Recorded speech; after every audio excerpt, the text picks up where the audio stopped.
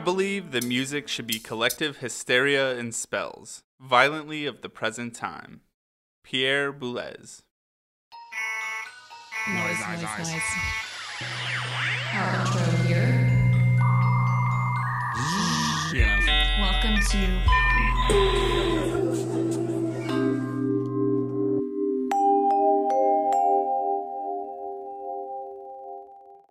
Welcome to Sonosphere, the podcast that explores the sounds all around us, in art and music movements through history.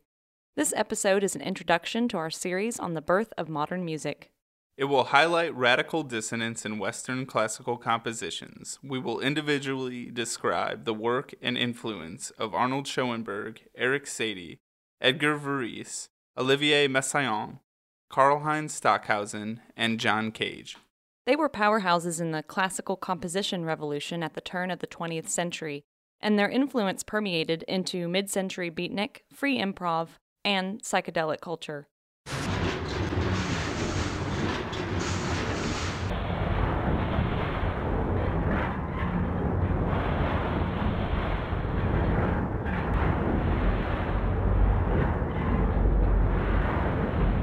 The Industrial Revolution brought with it technology that both intrigued and horrified the world. From futurism in Italy to surrealism in France and beyond, news and ideas traveled faster, and aggressive tendencies to transcend nature permeated society, religion, art, and war.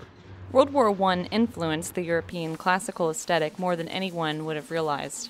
War and technology informed art. Art pushed back on society's elite, and the birth of modern music is born in the West.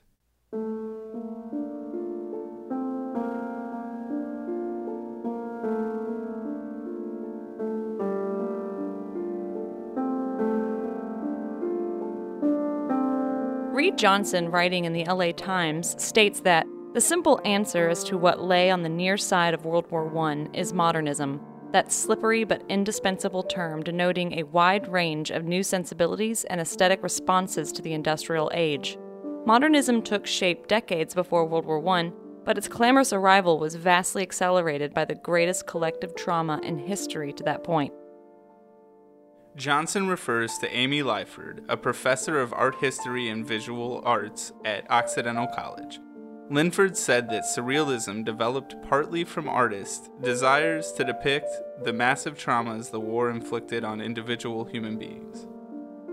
Meanwhile, she said, the ruling classes after World War I were trying to paper over those wounds with plastic surgery, both figuratively through culture and art, and literally, in the case of mutilated veterans who were fitted with newfangled prosthetics. When the totalitarian regimes take over Europe after World War I, it caused a shift that influenced militaristic avant-garde attitudes in artist circles. It began with Arnold Schoenberg's atonal compositions and 12-tone sounds, to Olivier Messiaen's total serialism, John Cage's chants, then to the loudest noises and purest silence. By the time the Cold War froze out the Romantics, modernists in Europe and America were building difficult, complex, and dissonant sounds that brought out the ugly things the Second World War swept under the rug. John Cage says, "The evolution of technology of the time allowed for the invention of new instruments, but Cage thought they were too imitative of the music of the past centuries, which limited new sound experiences. Though instruments like the theremin provided a new way to express sound in music, new electronic instruments allowed complete control over the tone." New instruments, Cage says, which will make available for musical purposes any and all sounds that can be heard, photoelectric, film, and mechanical mediums for the synthetic production of music. Thus, Cage predicted musical genres of the future like free jazz and hip-hop. Look for the first episode in this series next week. Until then, we have prepared for you a playlist highlighting the work of Arnold Schoenberg, the first modernist we'll explore in our next episode. Check it out at sonospherepodcast.com and click press play. Enjoy!